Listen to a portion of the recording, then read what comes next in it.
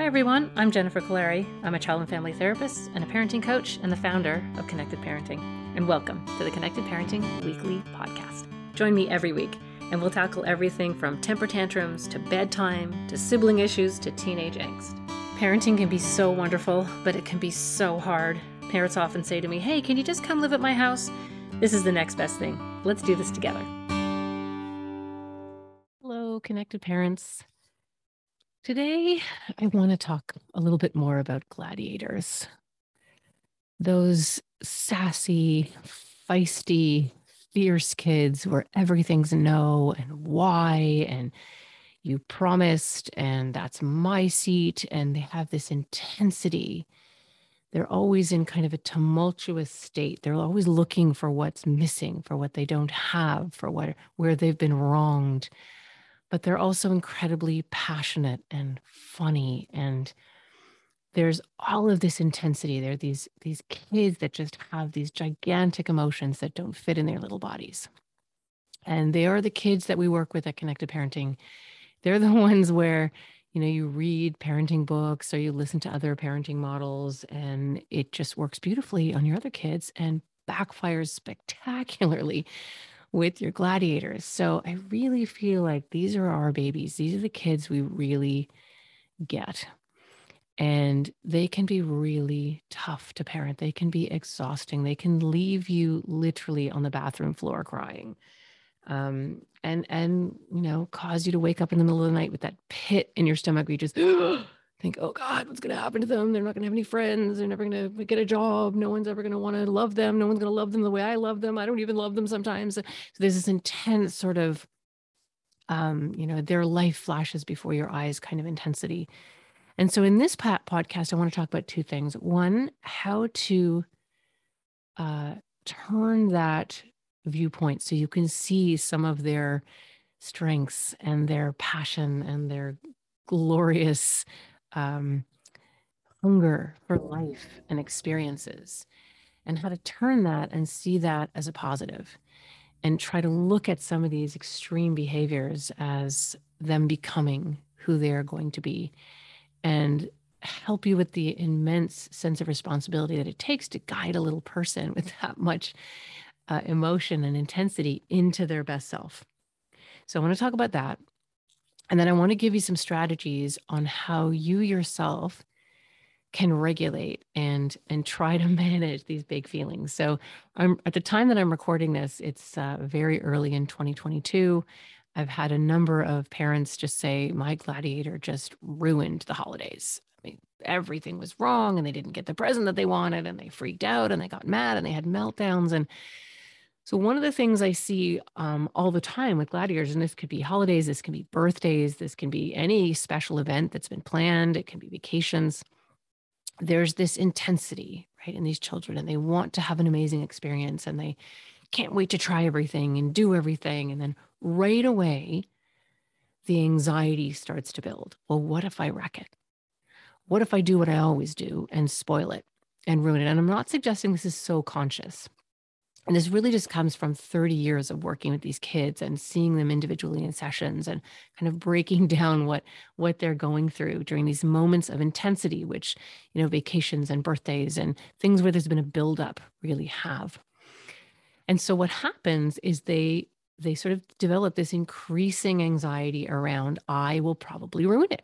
I'll probably blow it. I don't know if this is going to go well, or I'm going to be disappointed, or I'm not going to get what I want. And what happens, and this happens to all of us in life, it doesn't happen all the time, but most of the time, what we've built up in our minds never feels quite the same in reality. And so there is this gap between your expectation and your hope and what actually happens. And it's a real skill to be able to find the joy and to be realistic and adjust those expectations so that you stay in the moment and you're able to see the joy and you're able to see how rich experiences are, and they're full of all kinds of contours. That is a frontal lobe activity. That's the activity of a very sophisticated part of the brain. And even as adults, we struggle with this. But kids really have a hard time. So even if it's a toy they really, really wanted and it doesn't turn out to be as fantastic as it was in their head, that gap that chasm in terms of expectation, and that disappointment fills them up. And like every other emotion that they have, it is completely overwhelming to them. And the only way they can deal with it is to discharge it, which looks like a tantrum or blaming something else or becoming jealous that the other sibling has something that they didn't get, and huffing and stomping away and or having a huge meltdown and ruining it for everyone else. That discharge, as unpleasant, as ugly as it can be for everyone else in the family, including your other children who are trying to have a lovely time, can be very overwhelming for the family, and it's completely dysregulating and overwhelming for the child. And then comes the guilt. I'm different from my siblings. I always do this. I'm always the ruiner. I've had literally a number of kids who've called themselves, I'm a ruiner. That's what I am. I'm a ruiner. And because they're so afraid about being a ruiner, they just ruin things even faster. I'm just going to do it right away. I'm going to pull the plug. I'm going to ruin this moment. I'm going to ruin this birthday. I'm going to wreck it because I know I am anyways, and I can't stand the buildup. I can't stand the anxiety of going and then I'm going to wreck it. So I'm just going to wreck it and get it over with because at least I can control that.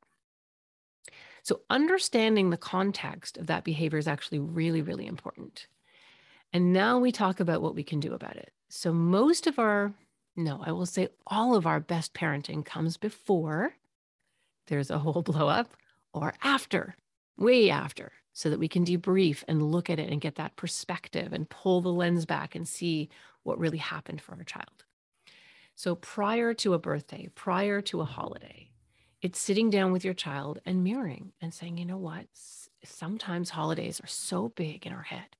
And when they're actually happening, it doesn't feel like how we thought it was going to feel. And that feels sad, or that feels frustrating, or that feels scary.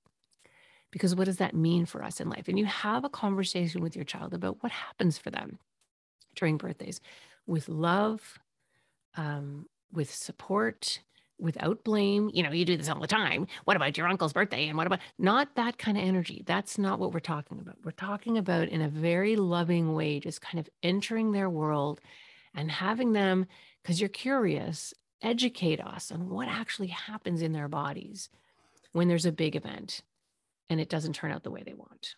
Or maybe it does, but they don't even know how to deal with that other birthdays have been terrible. So why wouldn't this one be? So just having a conversation with them about what that means.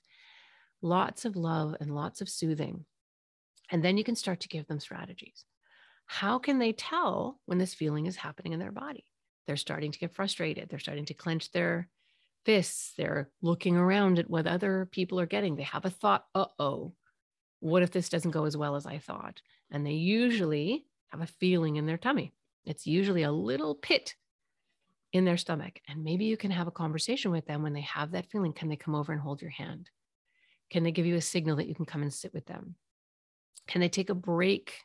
Because a lot of this is overwhelm, right? There's a lot going on. There's a lot of activity. There's not just expectations and hopes about how something is going to go, but there's also noise and music and conversation and other people getting things. And there's a lot of information and data happening that can really overwhelm highly sensitive gladiator type children. And there's many reasons why kids are gladiators. It can be ADHD, it can be giftedness, they can be on the spectrum, it can just literally be temperament. They sort of came out this way. But when they are starting to escalate, other data, other information, sounds, expectations, conversations, all of that can really flood the brain. So can they give you a little signal and you can go off in another room and do a chest to chest hug or put your foreheads together, or one of the most powerful things you can do is literally just put your hands on your child's cheeks and gaze into their eyes. You will have an oxytocin flood when that happens, and you just get each other and you're just sending a message that I got you. We can get through this. We can do this. And with that infusion of oxytocin, which if you're familiar with my work, is the medicine. And that's what releases when you use the calm technique, when you do baby play, when you're having these lovely kind of limbic bonding moments. That's where you have this incredible connection. And so you infuse your child with that, and then you can go back into the moment and start again, right? Okay, let's do it again. And maybe there can be another signal. if the whole thing didn't go well, you can have a lovely conversation a day or two later from a really loving perspective of how can I help you so that you can enjoy these events more in our lives, so you don't feel like you have to wreck them or you will wreck them. And what's really exciting about this is I've helped thousands of families help their kids really enjoy these events so they don't end up ruining them. And then they start to write a different story about themselves. They start to see themselves in a completely different way as not the ruiner. Sometimes you can call that behavior something. I mean, I've worked with kids where we've called it angry guy or volcanox. It's just this part of them that just comes up and wants to ruin things. And so we work together. Okay, how can we help? How can we work together so volcanox doesn't come and wreck the birthday party? If they're really little, you can do this. When they're older, you really just talk about the feeling or the emotion itself as being this thing that you can work on together so that it doesn't derail things. And this is not a straight line. It's not going to go right from this conversation to having a really lovely time the next birthday. But what you'll start to see is a few less meltdowns, or they'll be a little bit less intense, or there'll be a very much faster recovery time. And that's how you'll know that things are starting to get better. And that's what you capture. And that's what you help your child understand. So I think it's important always, I say this in almost every podcast, but go back and listen to the first and second podcast that goes over the calm technique, because also with a child like this, leading up to a birthday, Christmas, Hanukkah, any kind of holiday, any vacations, you know your child and you know they have this kind of mounting energy, this buildup of energy beforehand and anxiety beforehand. And so what you want to do prior to an event like this is make sure you're doing a lot of baby play. You're doing a lot of conversational mirroring.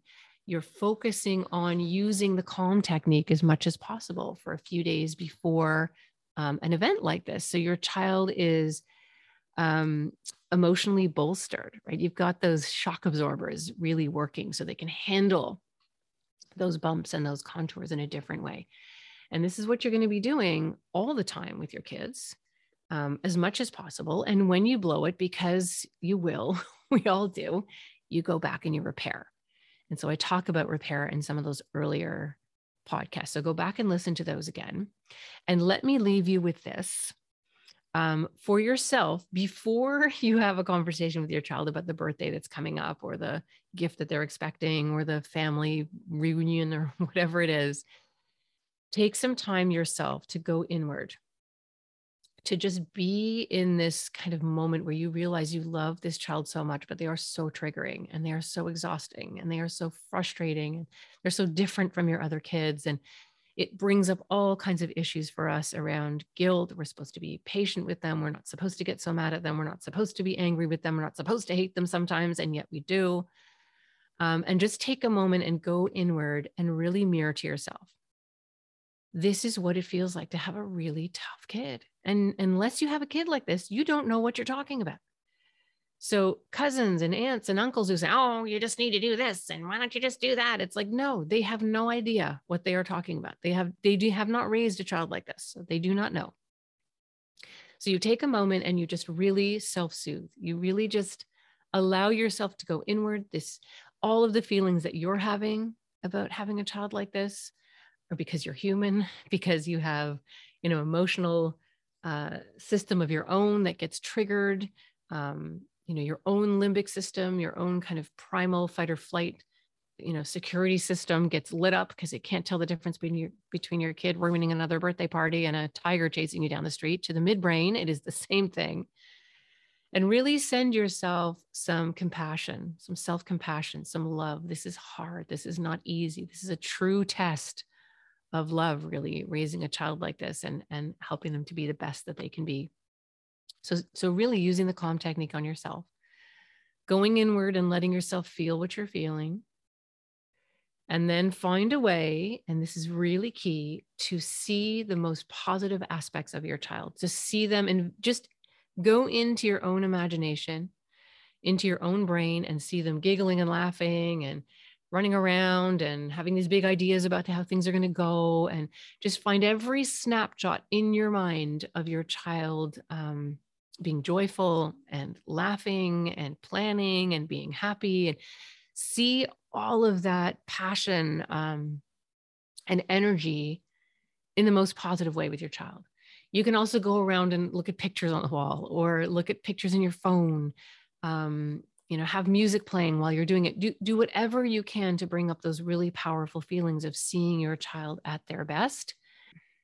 All of these things can help you center yourself in love, ground yourself in those positive feelings so that you operate from that place with your child, so that you can respond to your child and support your child instead of react to your child. After you've done this, then you can go out and have that conversation with your child about that upcoming event or that upcoming birthday or trip or whatever it is. And over time, as you do this regularly with your kids and you keep grounding yourself back into this place of operating from love, not fear, over time, you will see these behaviors will level out. They will even out. Kids will develop those emotional shock absorbers. They'll be able to talk themselves through these situations and they will get through it.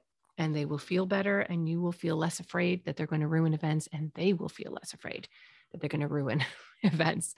So you are not alone if this is your experience with your child. I want to remind everyone that we have our amazing online courses, either just the videos or the online course where there's monthly coaching calls with me.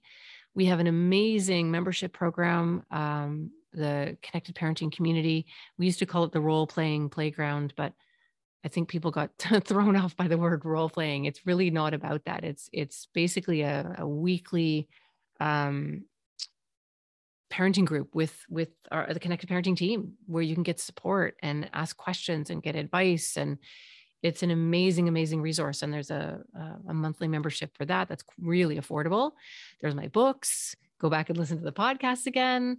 There are many, many ways of Connected Parenting where we can support you in this journey of raising amazing, incredible, powerful gladiator kids into fantastic humans. So I will see you again in the next Connected Parenting podcast.